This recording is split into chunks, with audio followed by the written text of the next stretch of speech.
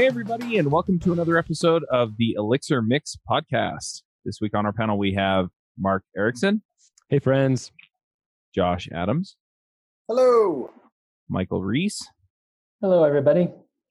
I'm Charles Max Wood from devchat.tv, and this week we're talking to José Valim. José, you want to say hi? Hi, everybody. How's it going? Have you ever wondered if you could be offering a faster, less buggy experience for your customers? I mean, let's face it, the only way you're going to know that is by actually running it on production. So go figure it out, right? You run it on production, but you need something plugged in so that you can find out where those issues are, where it's slowing down, where it's having bugs. You need something like that there. And Raygun is awesome at this. They just added the performance monitoring, which is really slick, and it works like a breeze. I love it. I love it. It's like you get the ray gun and you zap the bugs. Anyway, definitely go check it out. It's going to save you a ton of time, a ton of money, a ton of sanity. I mean, let's face it. Grepping through logs is no fun, and having people not able to tell you that it's too slow because they got sidetracked into Twitter is also not fun. So go check out Raygun. They are definitely going to help you out. There are thousands of customer-centric, customer-focused software companies who use Raygun every day to deliver great experiences for their customers. And if you go to Raygun and you use our link, you can get a 14-day free trial. So you can go check that out at elixirmix.com/Raygun. So if people don't know who you are, how do you usually introduce yourself? Well, in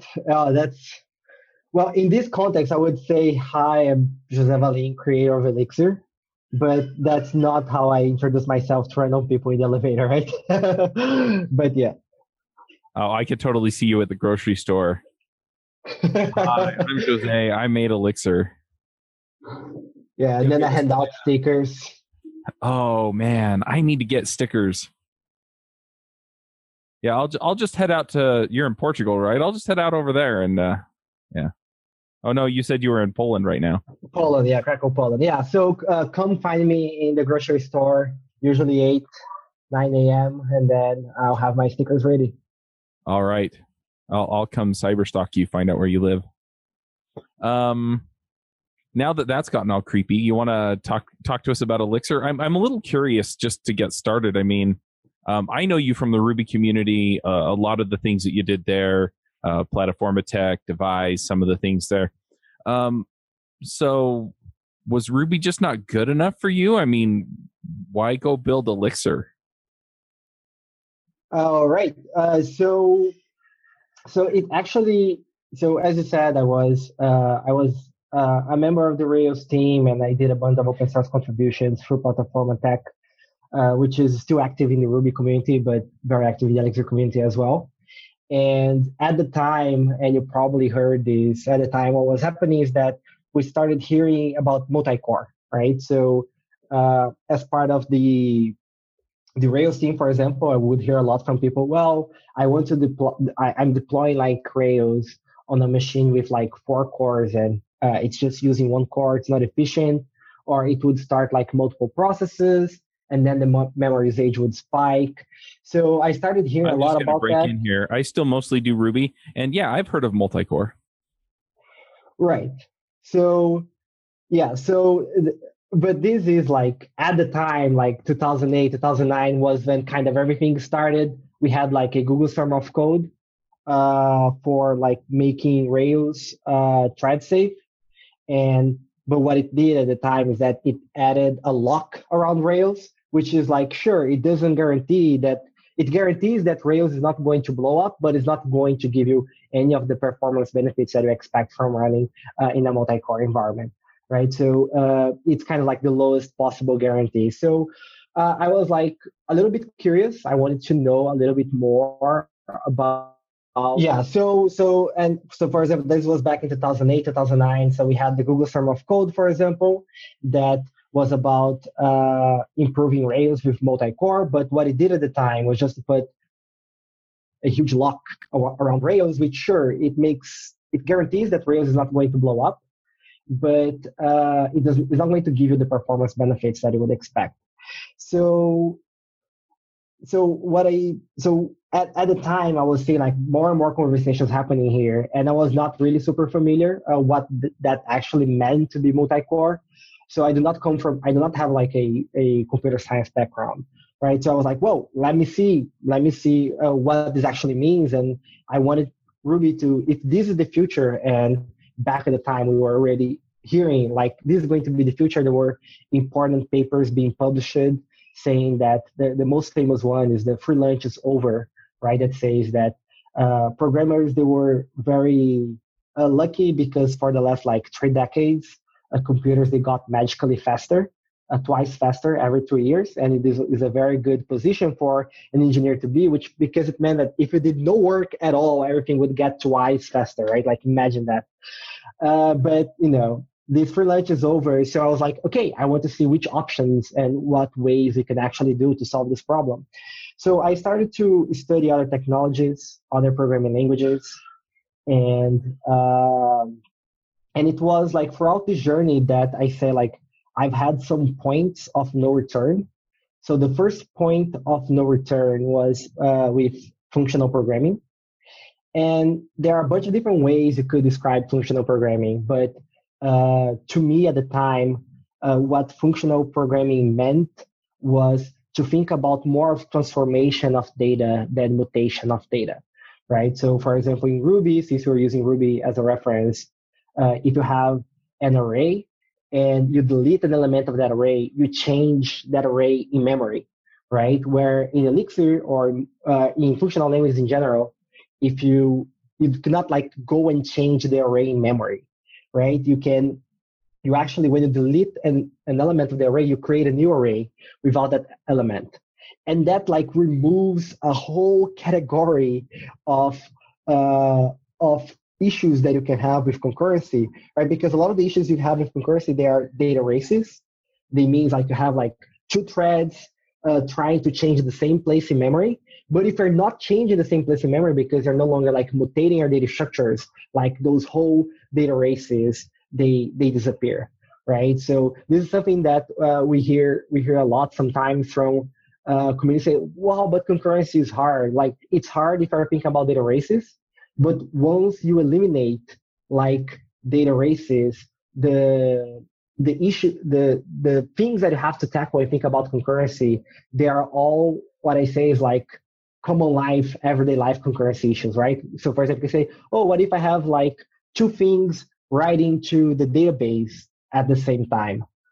It doesn't matter like which language you're using. You have to think about that concurrency thing, right? Or you can have two separate Ruby processes, or you can have two separate threads, but those are everyday life concurrency issues that every developer at some point needs to familiarize themselves with.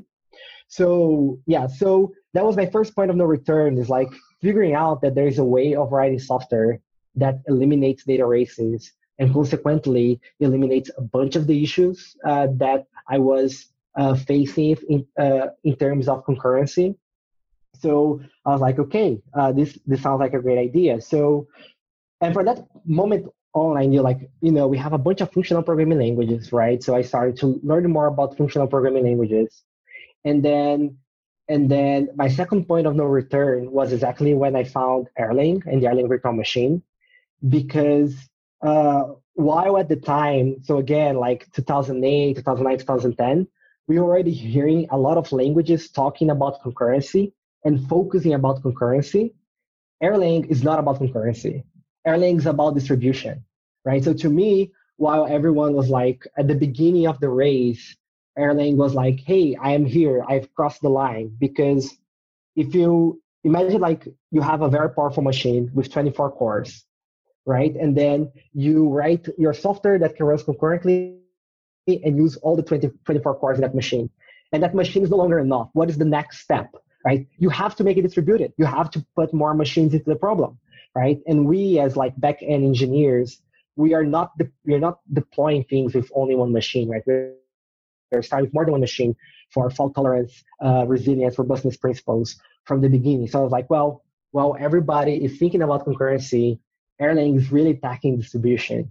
And the nice thing is that the same abstraction that we use for concurrency is the same for distribution. I like to say that in Erlang, you can think that concurrency is a special case of distribution where it just happens that everything is running on the same machine.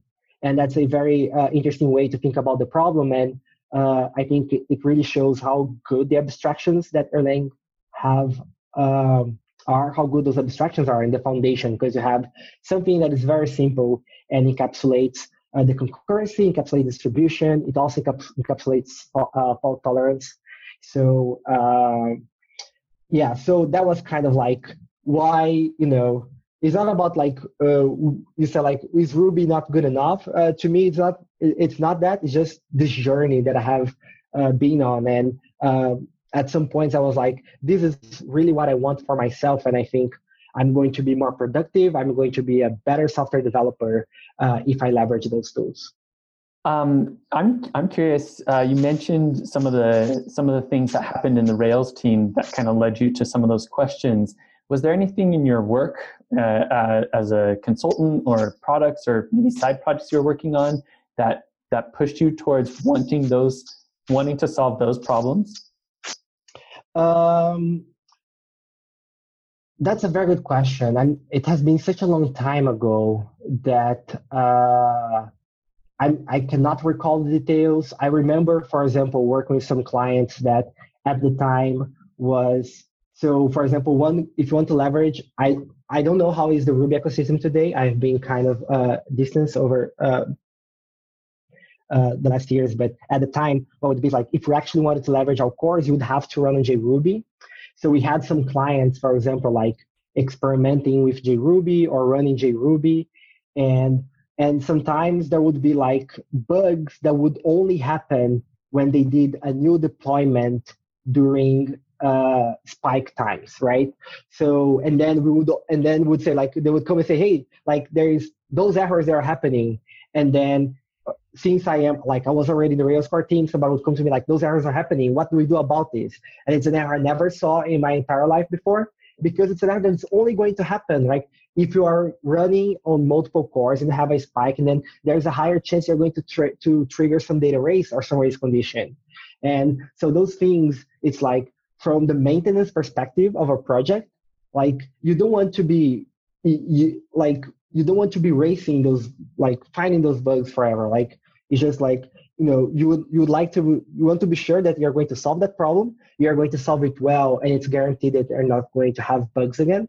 And I'm speaking like generally, right? Like, just whatever software I write, that's what I want, right? I want to make sure that the solution is proper. So the whole reasoning, like, how is this bug happening, and how can we fix it, and how can I guarantee that this bug is not going to come back again?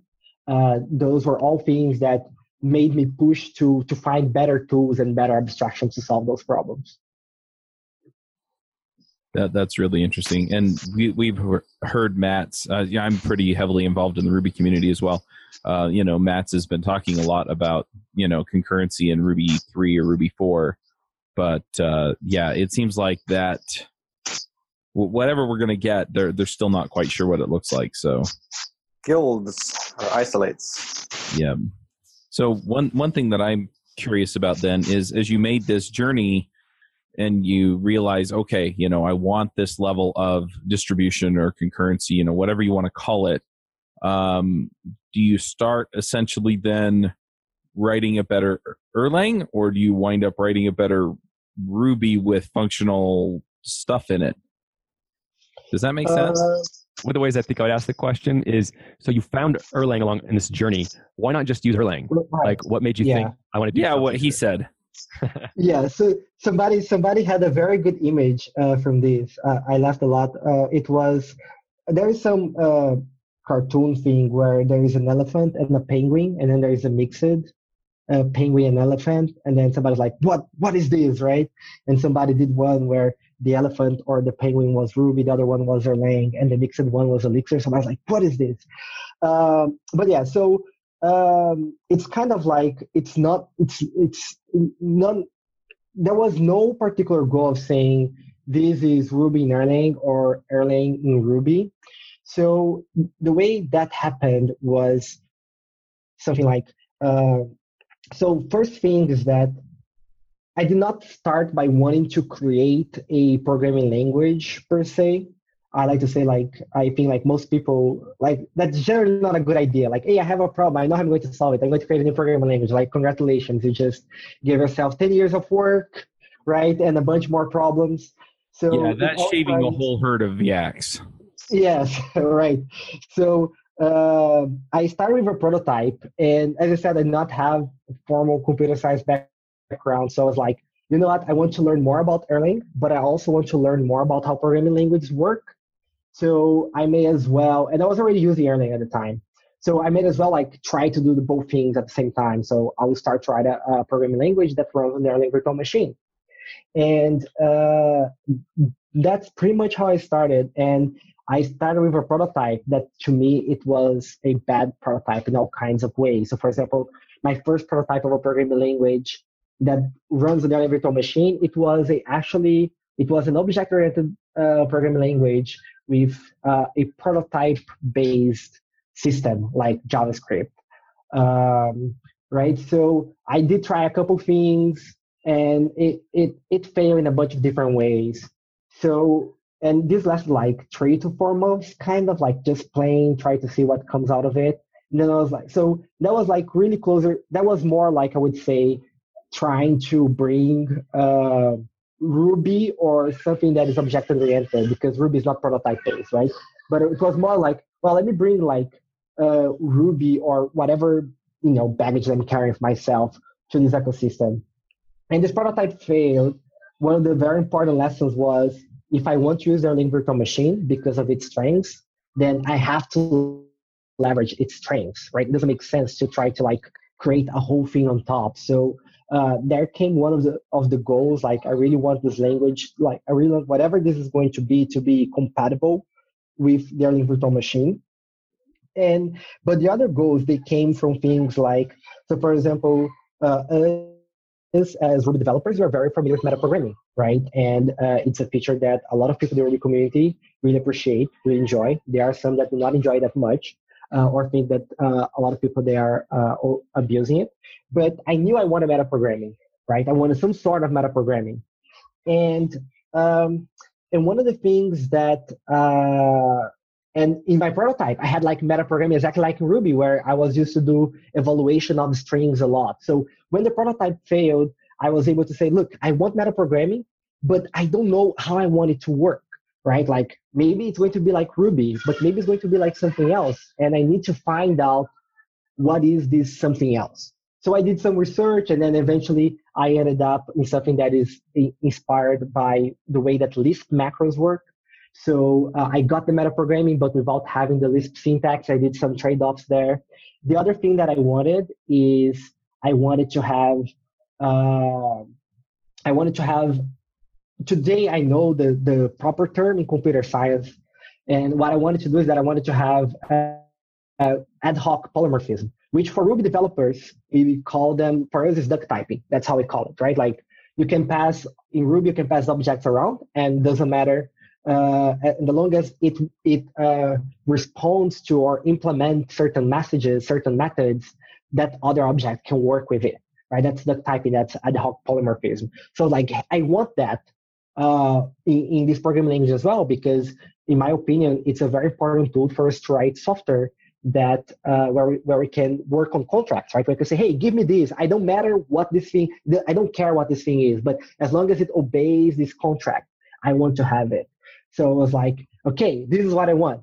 So, and then I went to figure out different solutions that would fit better. Then I was like, do we have this in Erlang? Oh, no, we don't. So how can I implement this? Oh, maybe I can implement like in Ruby, but that means having an object system. So I don't want that. Maybe there's another programming language that solves it.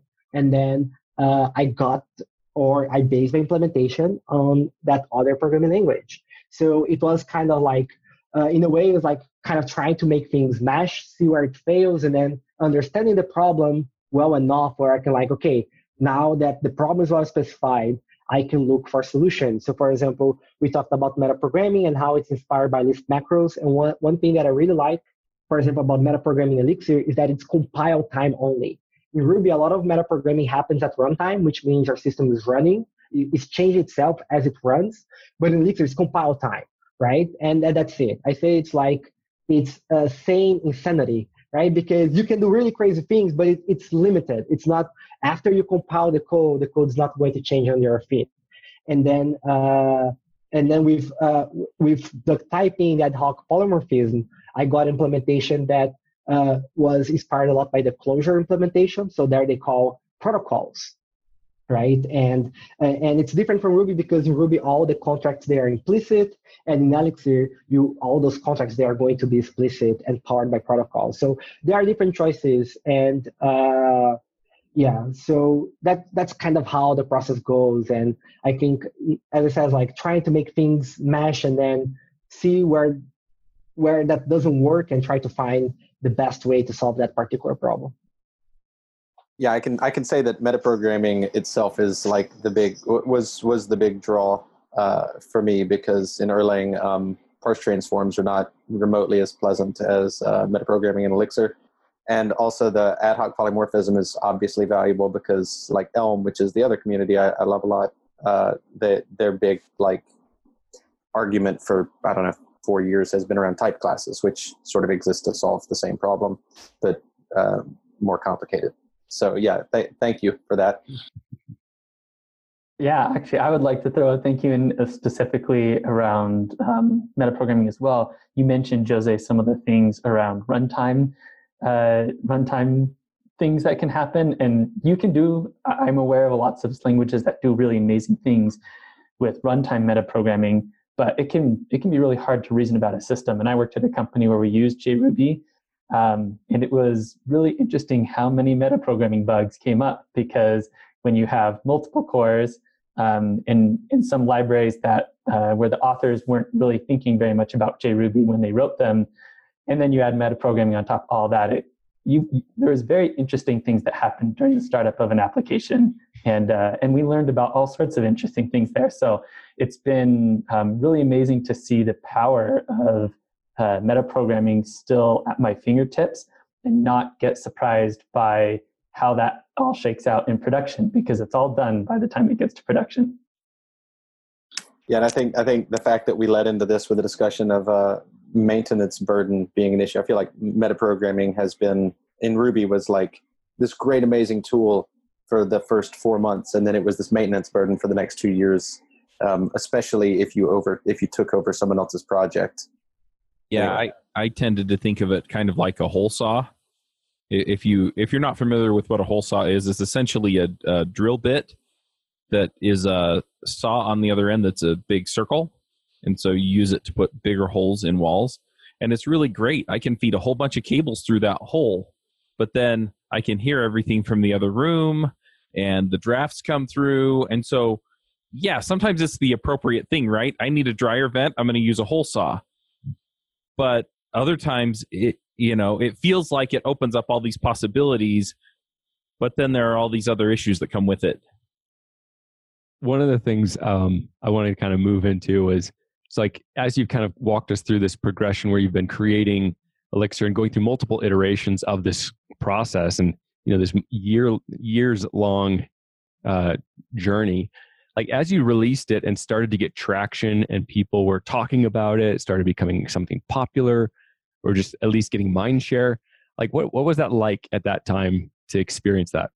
Oh, yeah. So one of the things that so after I built a prototype, just to give a little bit more of context. So I did a prototype, then it failed. Then I did a bunch of research, and I had this idea like of how I wanted the programming language to look like. I went to my partners at Plataforma Tech, and I say, hey, can I work can I invest part of my time in the company on this? And they said yes. I did the whole presentation. We explored a bunch of different ideas and why it should matter. But I knew a couple of things. I know that I was on a time. I don't know like how much. They didn't say like you have 2 years, right? Nobody said that. But I knew that at some point I have to just say, look, like this, I should find something else, right? Like this is not going to work. So nobody gave me a time, right? And so like you have to finish around this. But I knew that at some point, it would have to work by some definition of work that nobody told me what that would be, but I knew there was something. So one of the things that I did is that I tried to be very, I don't know how to say this, but I try to not have any expectation and put myself like fairly neutral from the process. Like, because I know it could fail and I did not want it to be a big disappointment to myself. I was like, I don't want to get like that involved, that attached to it in terms of success or failure. And also because I would like to think that my decisions, they're not going to be based around the success or failure of the language, right? Like, so I kept like, yeah, so I had expectation that it can fail, it can succeed, and I'm not going to be motivated by that. I also kind of like want to think that I did not want to have the success or failure of the language change my design decisions. If, I want to do what I think it's correct or what is the best solution to the problem. So that's a very that's a very long answer to say that, of course, I got excited, I got happy, but I kind of like prepared myself to amortize whatever was going to come. So to kind of balance things out. But definitely, as I could see like more companies, people writing books, and people decided to invest in the community, that was really rewarding to see. And I was thinking mostly not in personal terms, but just in the sense that, like, hey, this may actually work out, like, or more like, hey, like if a buzz run over me, there is like, this is not dying with myself, right? Like maybe there is somebody else that is going to take over it and it can continue on its own. That's awesome. It's been like what, 11 years now since you kind of began this process? No, not that many. So the prototype started in 2011. Okay. It's good that it started in January because it makes the math really easy. So it started January 2011 when I decided like the Elixir that we all know today. I say that it started in 2012. Mm-hmm. So January 2012. But that makes it a little bit hard because like if somebody asks me like how old Elixir actually is, I don't know like which answer I should give, right? Because like the first commit is 8.5 years, let's say. But the commit for the language the language that we have today, that the first commit, I mean like the language that had objects and everything, right? But the one we all have today is like 7.5 years. So yeah, so we still have some time for our 10th anniversary. I just have to decide if that's going to be in 2021 or 2022. What do you think? Let's settle this now. I think we should use the earlier date until Elixir turns 30, and then we'll use the later date because we feel sensitive about our age. That's a good one. Yeah. Yeah, that's an interesting idea. I don't know. I never really thought about how to put a birth date on a language like that, especially when you go through iterations and attempts. It's like, oh, I've got a prototype. Oh, I'm going to scrap that one and throw that away. Does that count? I don't know.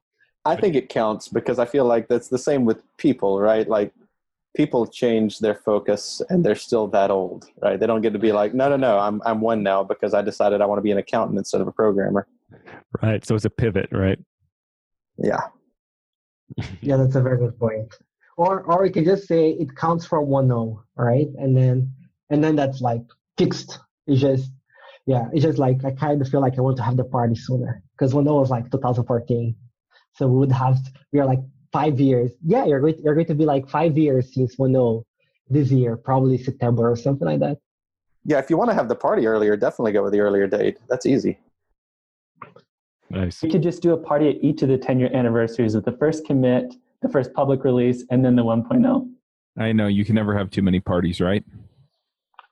Well, right. One thing that I'm curious about, so you start building out Elixir.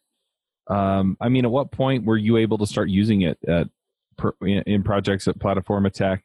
And I guess the other question is at what point did you realize that now you have to support other systems and platforms being built on Elixir? Right. So it's kind of, so one of the things that I did, so Matt, he's always says kidding that he's not a Ruby programmer. He's a C programmer, right? Because he's working on Ruby and a lot of Ruby is written in C. So one of the things that I thought was like, I want to make sure that I can write most of Elixir in Elixir itself. So it's kind of like I can have this escape hatch where I can actually end up writing a lot of Elixir and for the language itself, and it still count as Elixir. So I think like I have been using the language for itself for a good amount of time. I did prototypes along the way. So for example, since the very beginning, I knew like for my company, for Platform Tech, our focus is web, right? So I knew we had to use Elixir for the web. So I did prototypes. So for those who started in the Elixir community very early, we remember that I wrote a small web framework that was not meant to be used, although people used it anyway in production, called Dynamo. And it was basically like me like validating my ideas, like, could I get this language and make it and build something on top of it that makes it a good case for the web? Because for me, one important rule is that the language should be extensible. I didn't want it to have the web foundations and concepts in the language itself, but the language should be extensible to the web domain. And then I did something for Acto, which still exists today as Acto, but it was very early on, and it was a project that was sponsored by Pragmatic Programmers and another company that I'm not going to remember the name right now, unfortunately. But kind of to validate those ideas. So there was some validation early on, like, hey, can I really do the things that I'm hoping I can do with this language, but as a separate project, not part of the language itself. So I was lucky to be able to experiment and try those different things, and with time I become a more user of the language than creator or maintainer of the language. Although if we're really thinking about like from the company perspective, like when did we start to have our first clients, for example, it was in 2016. So it was a really long period of research and development, like 4 years. And we reached Ono in 2014, right? So it took some time for everything to be in place. And then they're like, hey, now we have Elixir clients too.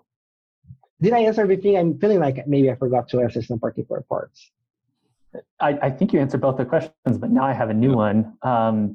Now in your work like the current time, I know you are on the team for Phoenix and Ecto and other projects. How much of your time do you think you spend actually on like the Elixir repo itself at this point? All right. So yeah, I like where this is going. So let's talk a little bit about the how everything is working today. So when Elixir 1.0 was released, I knew that. So the other question was when I knew I had to maintain other companies, and I knew I had to do that when I released 1.0. But before 1.0, I was like, no guarantees. I would do the best effort to kind of provide a good path for the community because the community was well evolved. And then, but after 1.0, I knew like, this is it. This is the deal. I cannot change things anymore. That's why we have a very huge, we have a bunch of things that have been deprecated in the language because we can't remove them. They're there. They're going to stay there for a while, right? And after 1.0, I knew that now I have to help bootstrap the ecosystem. So I had to work more on Plug, which is kind of like our layer for is our common abstraction specification for writing web applications. I worked on Ecto. Then I knew like we would need to have a web framework or something like a web framework. I did not want to do that myself.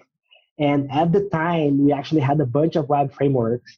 But to me, and then Phoenix came out. And to me, the reason why Phoenix came out is again, because people that were writing web frameworks, and it was basically how to get the existing web frameworks that we have today, like Django and Rails, and bring it to Elixir.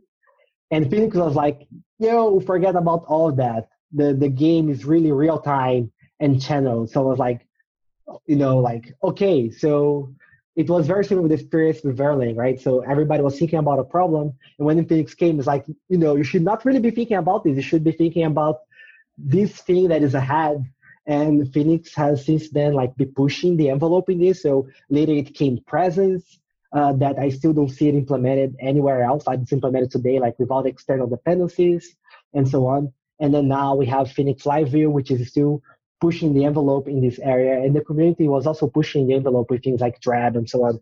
So so I knew like a lot of work would have to be done on that, and I was on purpose involved in a lot of this because I felt it was part of my responsibility. At the same time, we were collecting a lot of feedback on how to improve Elixir, and we were having bigger and bigger teams using Elixir in production, and that of course gave us a bunch of interesting feedback, sometimes from our clients, on how we could improve everything. For example, there are things like the formatter, which I think it only becomes when you're working with small teams, nobody is really asking for a formatter, but when you have larger teams, a bunch of more contributors, even inside the Elixir team itself, it's when you say like, we need a formatter, right? We need to start standardizing things where before we could just kind of agree on something that exists on everybody's mind. So there was a lot of language development, and my plans, and 2019, so this happened all this time. Like I think the ecosystem really progressed, really evolved, and people were able to bring Elixir for domains that I know nothing about. And I am super, super proud, super happy about it. I think like, so you asked like, how are you getting involved? Like, how did you react when other people started using it? For me, the best part was really when I saw things like Cynic, Nerves, Membrane that I know nothing about, and people they are doing amazing things with it. So that's the part that really amazed me. So I feel so when I started 2019, I had 3 goals in mind. So this year, right? So my goals for this year is last year at the Elixir Conf keynote, I said like I feel like Elixir is getting really close from feature complete. And the only thing that is missing is releases. We want to have releases as part of core. And for those who are not familiar, releases is a way where you can package your Elixir project with all the applications, dependencies, their Erlang VM into a directory or a file and push it to production. So I wanted to have it releasing Elixir is the last feature for Elixir. And it doesn't mean that we'll stop working Elixir. It just means that we'll continue maintaining the language. We'll continue doing improvements. Release there is still going to come twice per year, every 6 months. But we are not really planning big changes, right? So that was my goal for 2019. I want to ship releases. It's almost ready. I actually hope I can finish the work this week. Like 60-70% of it is already merged into master. I just need to finish some features around it. The other thing that I want to finish is instrumentation. So a lot of companies, they've come and said, we have a bunch of data in the VM, and we need to have better ways of getting this data out. So we have been working with the help of Erlang Solutions on a package called Telemetry, which is about an API for getting events out of your system. And it's already integrated with Vecto. We are going to integrate it with Phoenix. It's already integrated with Plug. We want to continue the integrations and have a really first-class instrumentation experience. So, for example, I wanted to be really easy for you to say measure this, and now push it to like stats-D, right? So I said what? If you have like 3 measures this, and I want to push it in stats-D, that should be like 4 lines of code change, not more, not less, right? That's kind of the goal for instrumentation. That's the second thing for 2019. And while I do that, I want to step a little bit away from what I have been working on. I want to step a little bit away from Phoenix. I want to step a little bit away from Acto. And I don't know. I want to just, kind of clear my head and start to think what I actually want to do next. Do you want to increase your level of contribution to your company or team? Move into an architect or expert role? Do you want people at work to see you as that go-to person for technical knowledge? Well, let me help. I'm starting a program to help developers move up in their careers using proven techniques and by starting a podcast in order to advance. Right now, I'm only scheduling calls to see where you're at, where you want to go, and how we can get you there. There's no sales pitch involved. You can schedule a call with me at devchat.tv/nextlevel. So you have a strong core team built up around those other libraries, and things continue to go. Do you still like give a consulting kind of role of feedback and ideas for philosophy or anything like that? Right. So I don't necessarily have like a specific role. So for example, I've been involved in some projects more than others. So like in Nerves, I have not been involved at all. Sometimes they say, hey, we have this problem. And then I talk to Frank or talk to Justin, and then we figure out a solution. But it's like just very ad hoc. In Phoenix, I have been involved more actively, in Acto as well.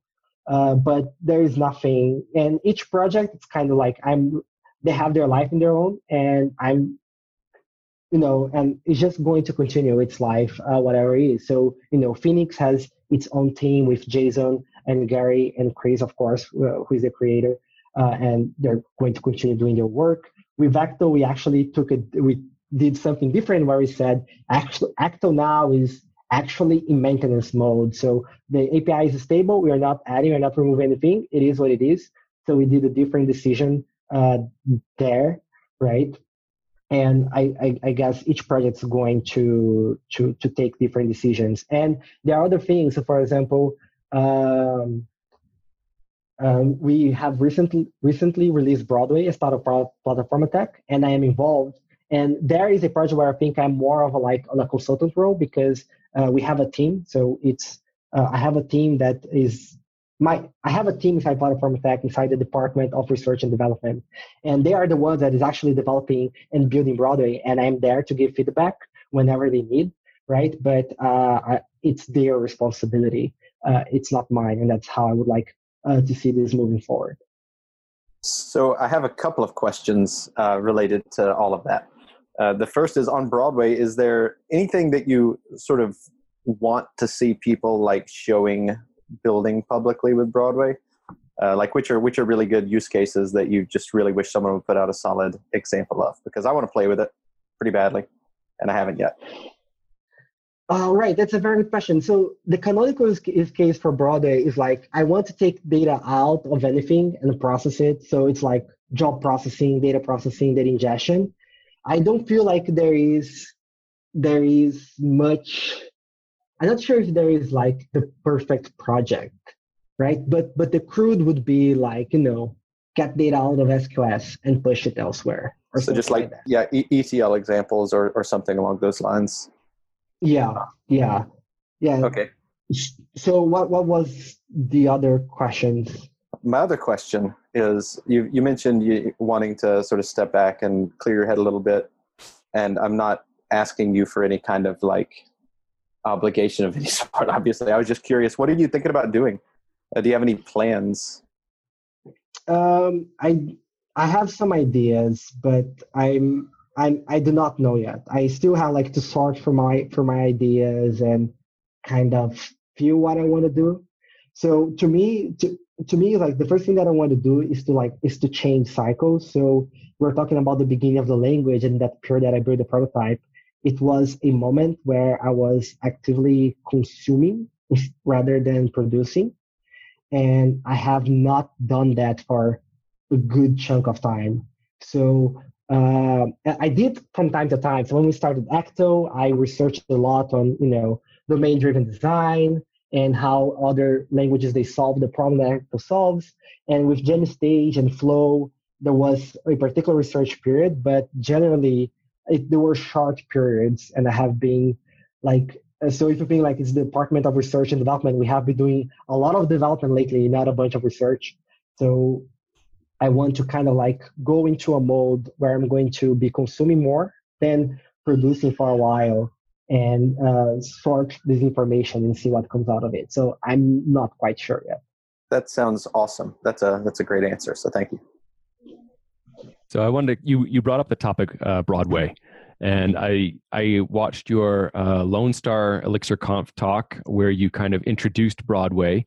And you kind of gave the whole idea of where it came from, like the progression from up through GenStage. And what you kind of laid out is like you had this as a longer term vision of where you wanted to get to. And then like, okay, now here it is, it works. And I'm just curious, are there any other long term vision ideas that you have that we might be, like might intimate or kind of indicate it's something about the future. It's like, oh, like, because it's like, it feels like you've been playing the long game, right? It's like you want to be able to solve these kinds of problems. So you create a language, and then you create all these other things. And then Broadway is a piece of that. It just feels like there's a longer arc going here. And I'm just wondering if you want to speak to that at all. Yeah, but I think that is worth noting because it's like all this is in hindsight, right? It's just like, it's a long journey, but it's like when you look back, right? Like at the beginning, like for everything. So for those who did not watch the talk, I talk about like how I wanted to have very good abstractions to work with collections. And we start with eager, and then we went to lazy, and then wanted to make things concurrent, and we wanted to make things distributed. And that's all I had. That was pretty much it at the beginning. I did not know much more of what would happen, where it would go. And we went step by step. So going from eager to lazy, and that means the enum and stream modules that we have in the Elixir standard library. That was a step that we did very early on. But going from lazy to concurrent took a lot of time. It took literally years. So and then the next step, and that was when we launched GenStage and Flow, and they were really focused on the concurrent side of things. And I think they are great projects.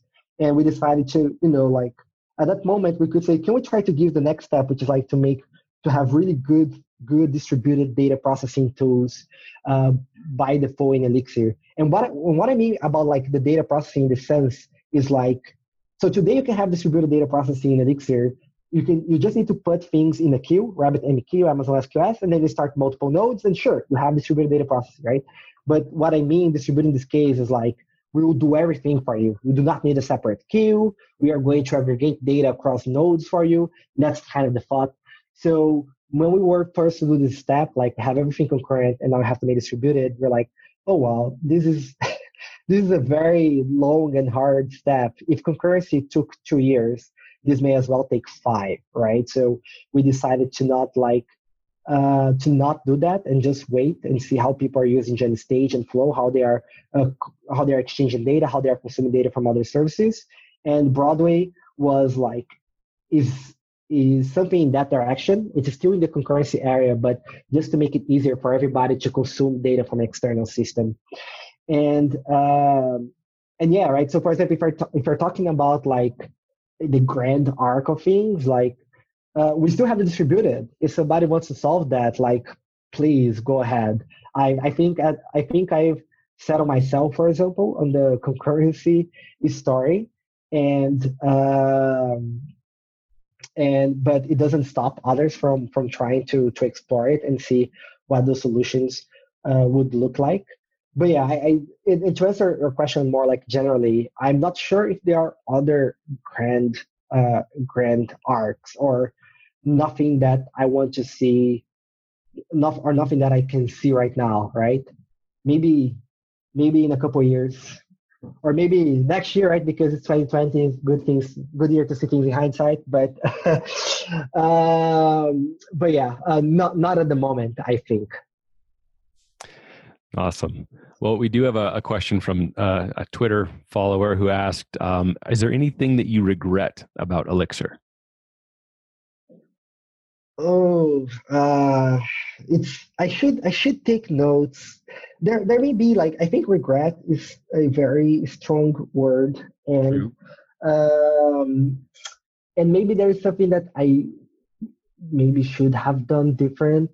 But this is always hard. So at the beginning of the language, every time somebody asked me a question, I would kind of zone out for 30 minutes, kind of revisiting all the decisions I did in the language. And it's kind of, I feel it's kind of a Jenga game. You cannot say, oh, I would change just this one thing, because you change that one thing and it cascades to a bunch of other places, and it ends up affecting everything. So I don't want to say there aren't any. I'm sure there are, but I wouldn't also say it's a regret. Maybe one or other thing I would have done differently if I could go back in time, but so I have to try really hard to not go back and zone out, and you're just going to hear me in 30 minutes. So let's stop right here. Yep. Well, there's one other, we kind of talked about how your involvement in the Ruby community and coming up through, your journey, your personal journey, kind of coming from Ruby and into kind of Erlang and functional programming. I'm just wondering, we've talked about Mats, who is the creator of Ruby. And there was this principle that was talked about a lot about in the Ruby community called Minneswan, which is Mats is nice, so we are nice. And it was just kind of this idea that Mats was kind of considered this spokesperson, if you will, like for the language. And I think you fill that role right now for Elixir. And I've just noticed that the Elixir community is very open. It's very inclusive. It's very friendly. I just wonder how much of a conscious effort you've made to kind of create that culture.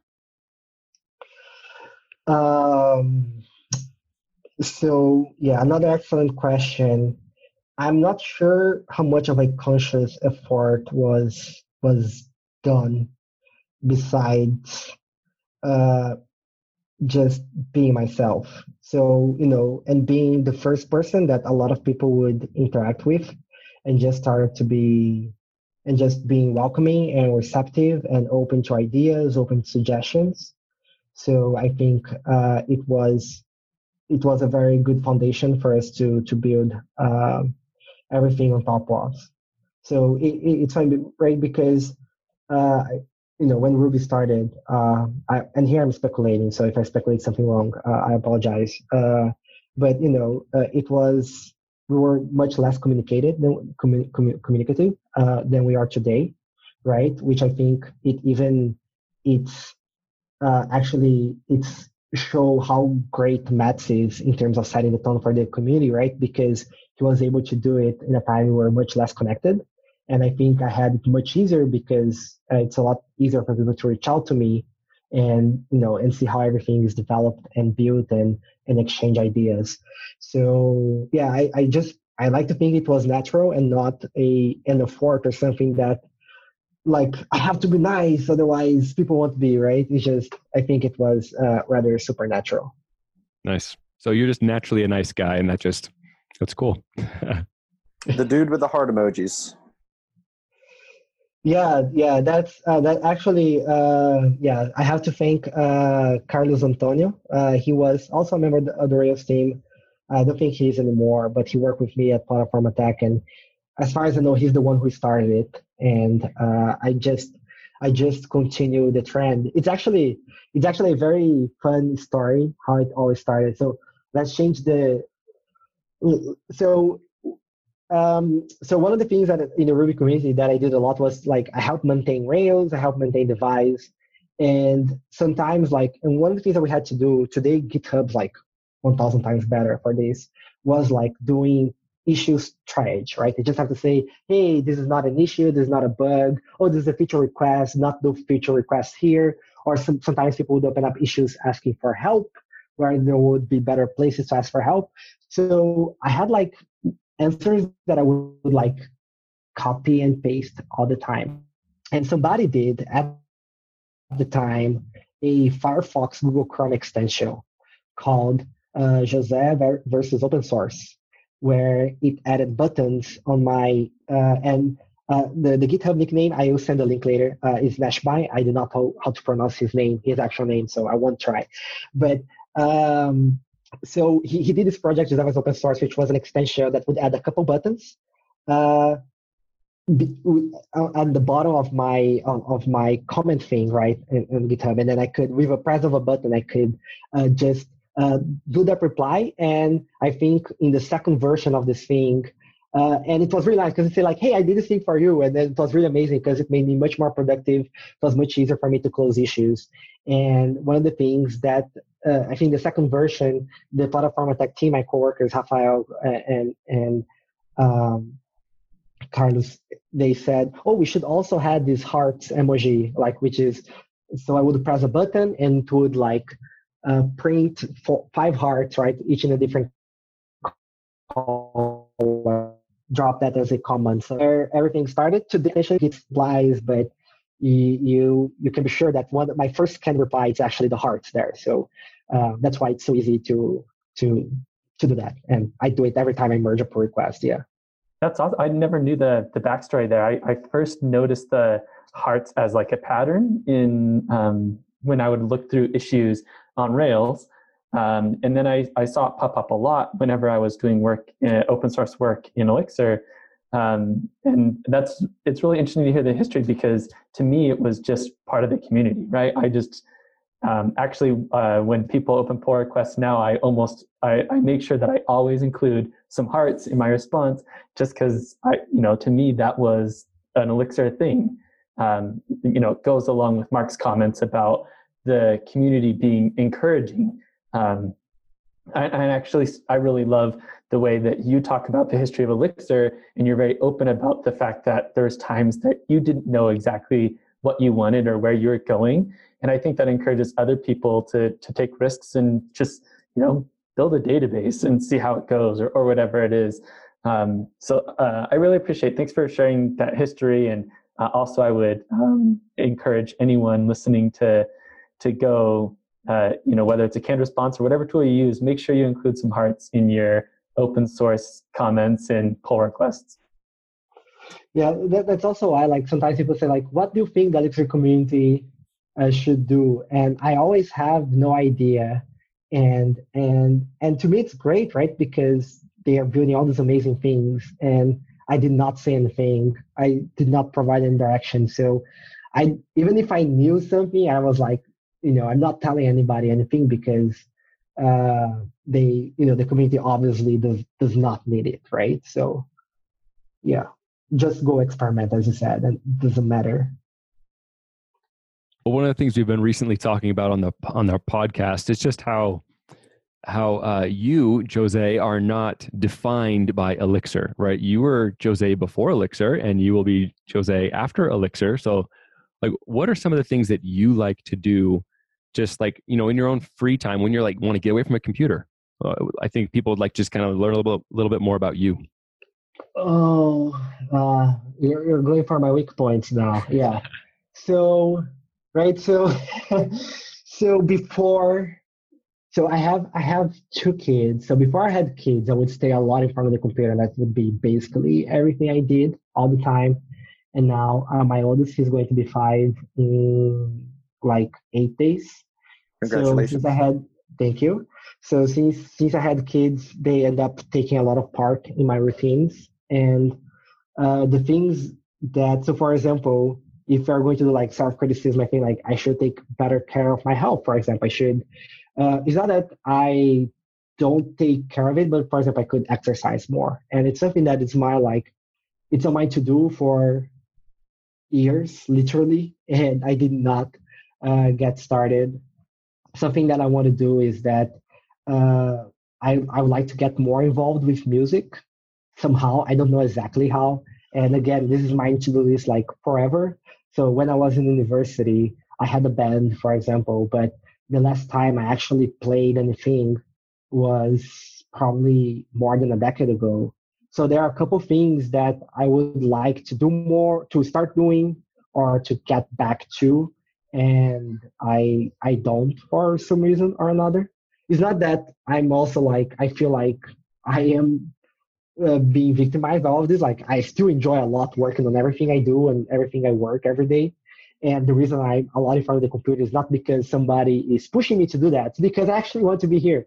I actually enjoy that a lot. But I also have things that I want to do, and I have things that I have to do, and I don't do it as much. So the things that I would say I would do, like right now when I want to relax a little bit, or I've recently bought a Nintendo Switch. I'm enjoying that a lot. So sometimes when I want to turn off that works, or when I'm traveling, if you travel a lot, I would say like just buy it, because it makes traveling in the airplane such a pleasure, because you don't have to pay attention to anything. You just turn on the game and you maybe sleep, and then the flight's over. It's fantastic.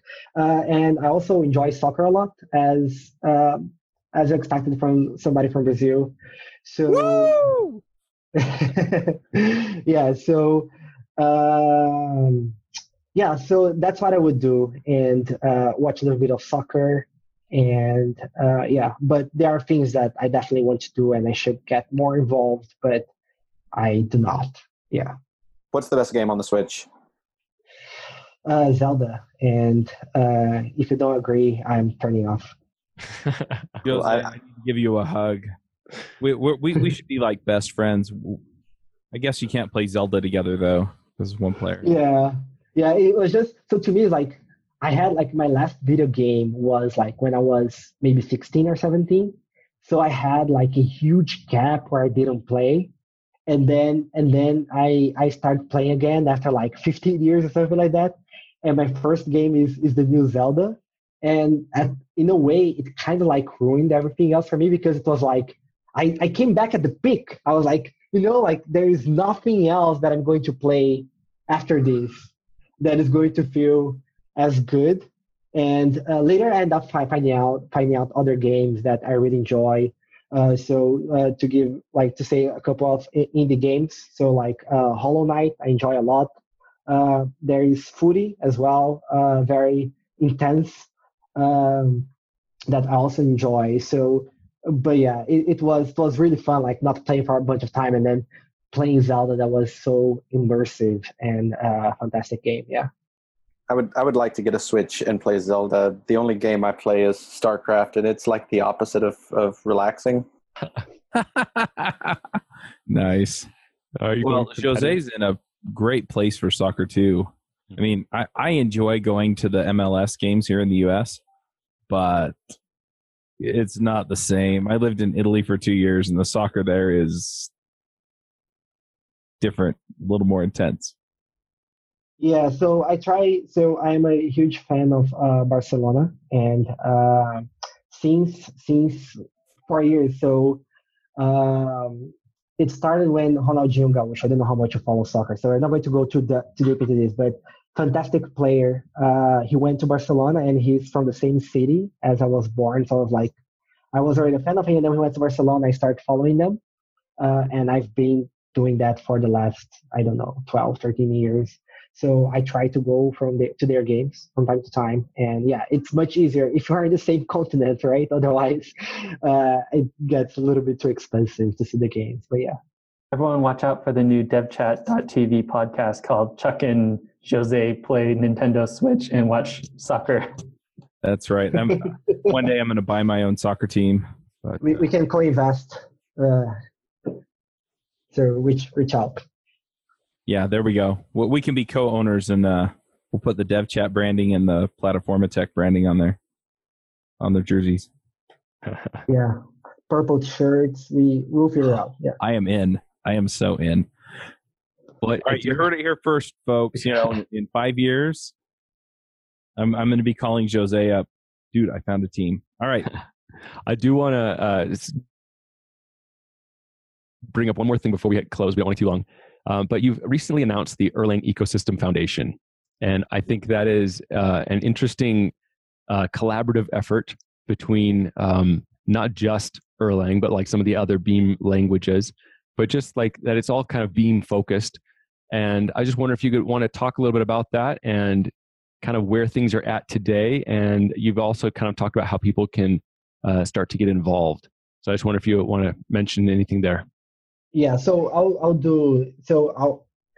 Great point. I'll do the opportunity to do a couple plugs. So we're all set about the Erlang Ecosystem Foundation. So we have just started. So we are figuring out a bunch of stuff. And so what we did is that we want this to be an effort from the community to the community. So we kind of went through like the legalese part of it, which is like you have to define bylaws, which we mostly inherited from Python, from the Python Foundation. You have to define a board, and you have to apply. So you get something for tax purpose in the United States. So there's a whole bunch of things, and we just got a group of people together so we can define like that, so we can have this legal definition.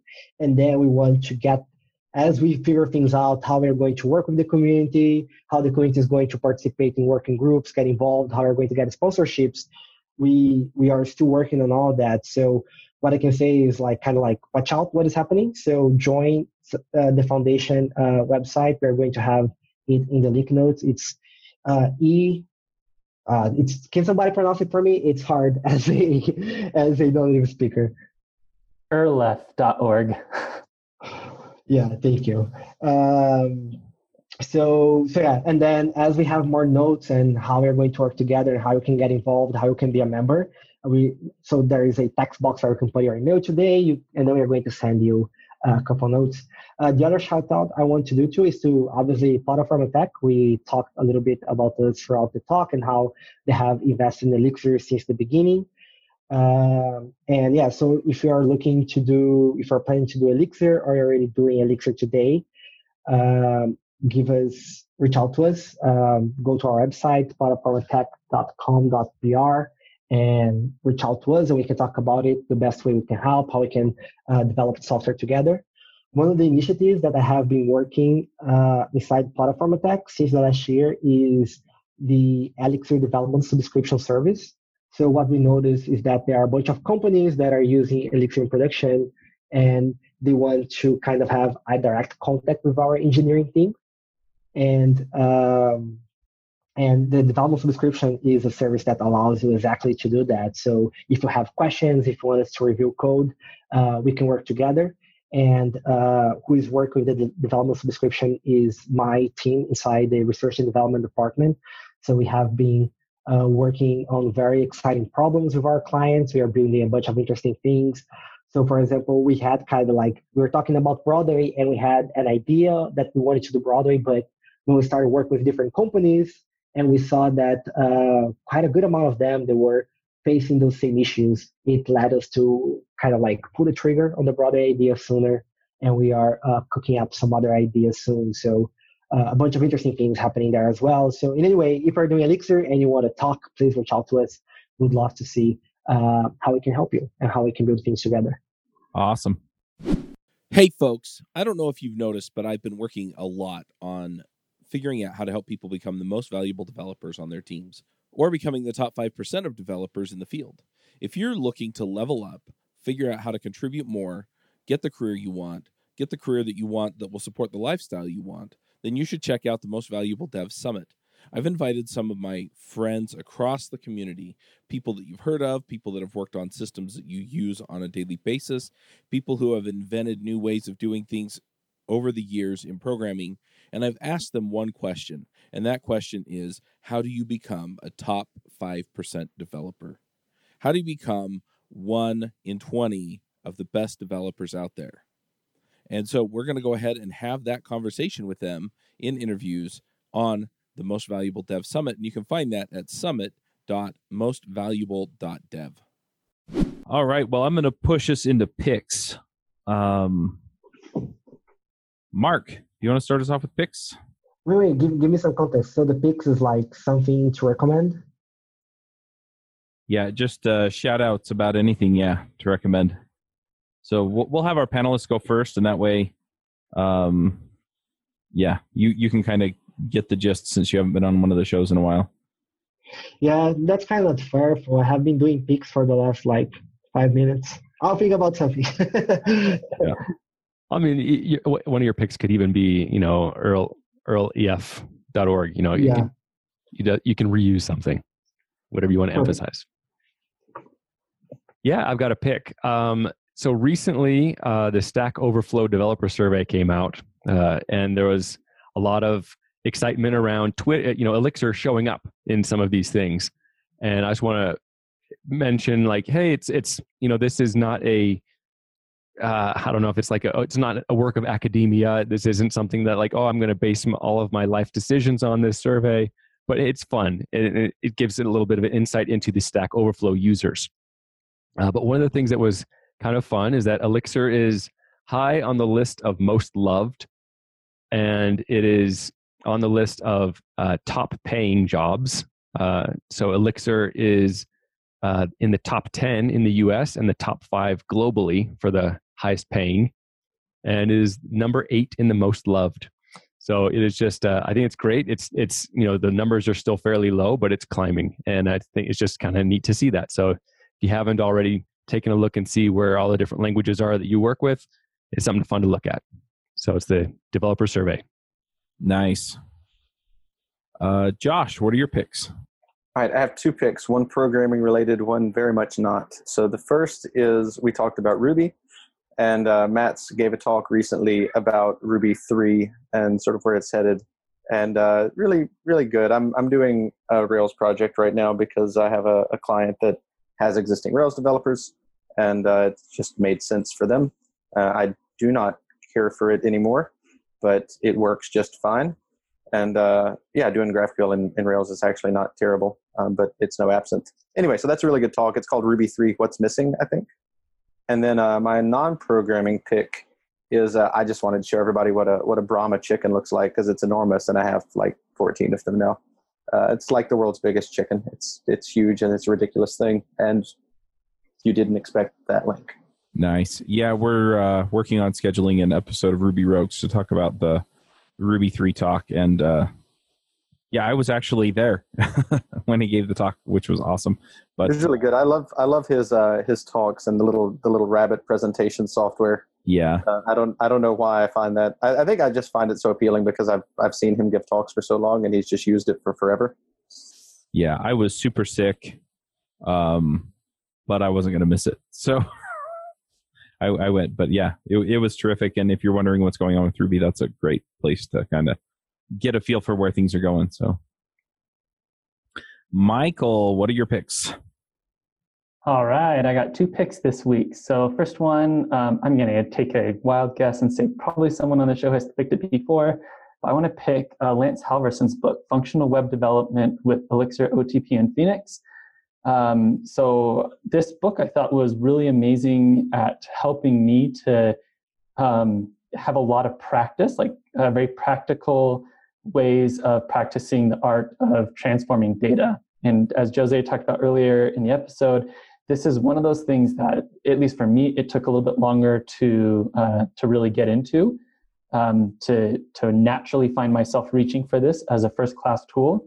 And every time I have gotten better at it, it has paid dividends in my code in terms of maintainability, testability, all of those things. So I highly recommend this book. It's just a great way to kind of get your hands around that topic. And then my second pick is very much not programming related, but I have a deep, abiding love for bossa nova, which is it's a subset of jazz. It comes from Brazil, and there's this really great group that exists. They're kind of a set of high school age kids, and they have this great jazz leader that has been putting together groups and just doing amazing performances. The first time I saw some of their YouTube videos, I just about lost it, thinking about the fact that I will never be as cool as any of these people throughout the entirety of my life. And how are they already so amazing at this? So if you're into jazz, it's worth a listen. I'll drop a link to one of my favorites there. Awesome. I'm going to jump in here with a few picks. So the first one is I ran across this really interesting article that has nothing to do with programming or anything.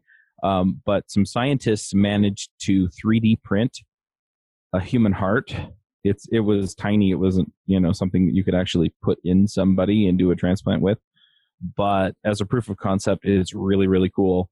And I just keep seeing these leaps forward in science and technology. And anyway, I'm just kind of flabbergasted at, where are we going to be in another few years, right? I mean, assuming they can get something like that to actually come together and work. I mean, that would just be incredible. So anyway, I put a link to the article that I found it on in the chat. One other pick that I have is PodWrench, and this is a tool that I've been working on for the last year and a half. I kind of hit some slowdowns with it just because last year was horrible. And if you've listened to the shows for a while, you kind of get just what went down. But anyway, it was just plain horrible last year. And so I hit some slowdowns, but I'm picking up speed.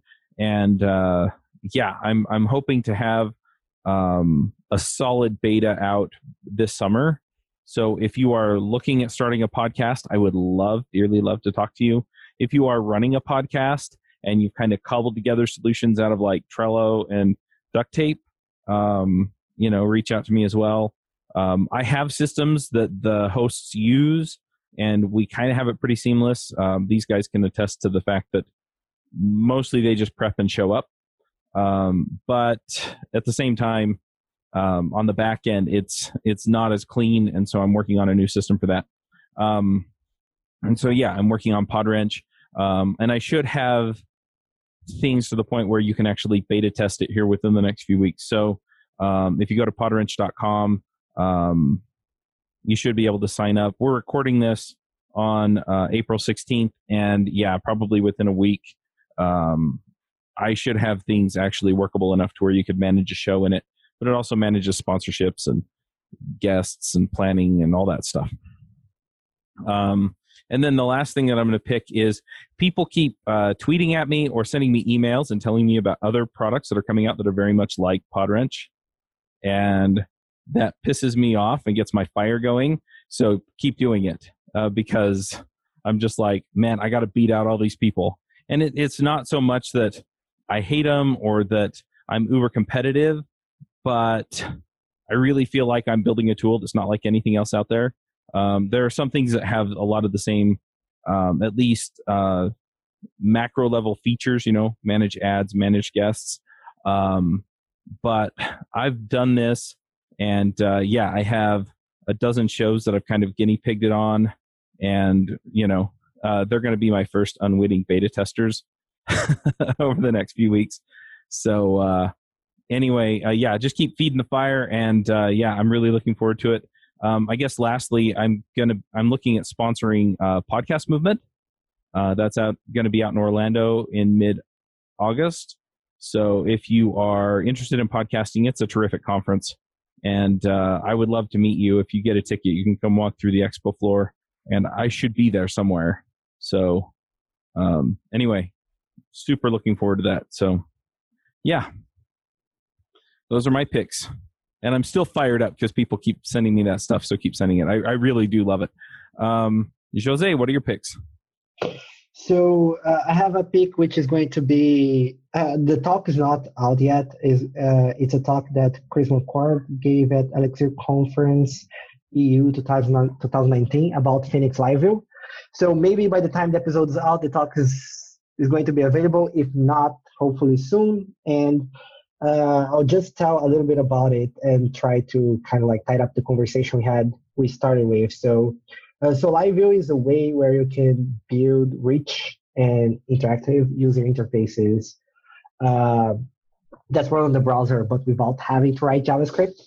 The smallest elevator pitch is like React on the server. It does not do it justice, but I think it's close enough as a conceptual model. And the talk's super interesting. Chris has recently made open source Live View, and the community is already building amazing things. And it's really amazing to see like one of the two of the best examples we have of Live View. They were done by people with no programming experience in Elixir, or sometimes no programming experience at all. So it's really fantastic to see how people are using the tool. And the reason why I think it ties up with everything that we said is that we started, for example, talking about concurrency, and sometimes it's kind of it's kind of hard to see the forest for the trees. But I think so. We talk like, okay, Elixir is concurrent, but how does it matter for us, and how that will impact my life as a developer? And the beginning would say, well, one of the things that it impacts is that your machine likely has like 4-8 cores, so you have an opportunity to run everything like 4 and 8 times faster. And that's what Elixir generally does. So when you're running your tests, it's using all the cores, right? And it's no hacks. It's not starting multiple instances. You don't have multiple databases. It's just use the thing, and it just works. A lot of people talk about like, okay, but what it matters, concurrency, performance, right? So if we talk about performance, it means that if your tools are fast, they are going to be more productive. And your solutions, they're going to be more productive because they're going to spend less time like adding cache layers and layers and layers of cache, because everything just works and everything is fast.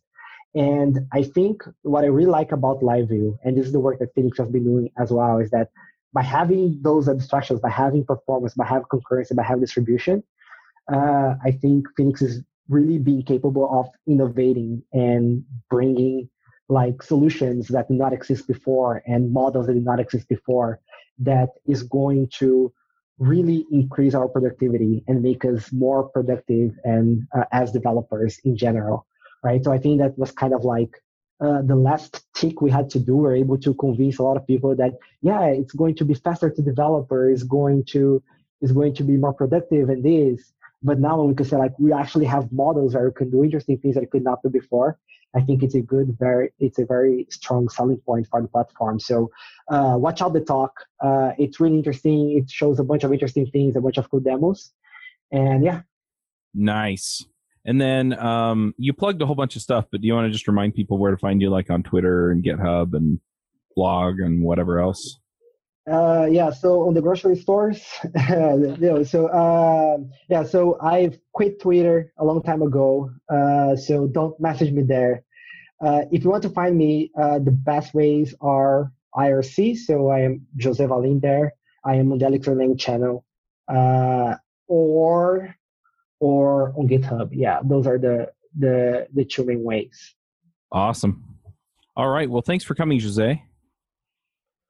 Right. It was a pleasure being here. I'm sure I had a lot of fun, a lot of great questions, and really nice catching up. Yeah, I'm glad I parked myself on the front row when you were doing the Erlang Ecosystem Foundation thing and poked you when you sat down next to me so we could get you on the show. Yeah, that was great. All right, folks. Well, we'll go ahead and wrap this up, and we will be back next week. Bandwidth for this segment is provided by CacheFly, the world's fastest CDN. Deliver your content fast with CacheFly. Visit CACHEFLY.com to learn more.